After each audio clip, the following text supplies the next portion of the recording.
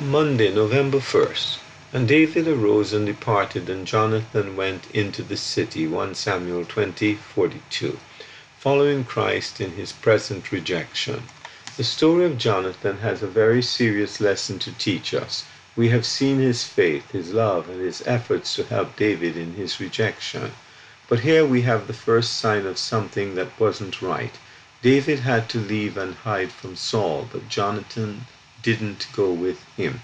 He went home. He loved David and he served David, but he wasn't ready to follow him in his rejection.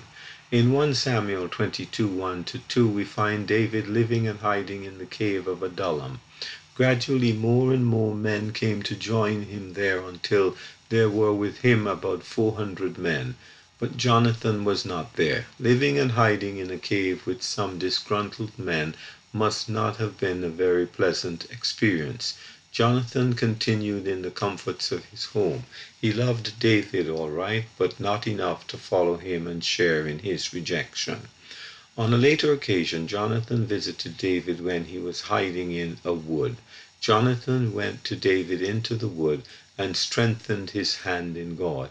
He encouraged David and expressed his confidence in him, saying, "Thou shalt be king over Israel, and I shall be next to thee."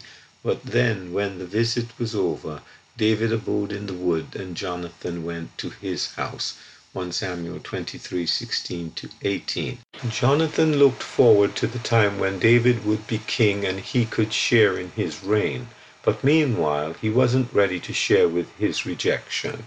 He wasn't ready to identify himself with David as the hated and rejected one. The Lord Jesus is going to be king someday over this whole world. But at the present time, he is still despised and rejected of men. When he came, they crucified him, and the world doesn't want him today any more than they did then. Are we ready to follow our Lord and identify ourselves with him during this time of his rejection? Steve LaBelle.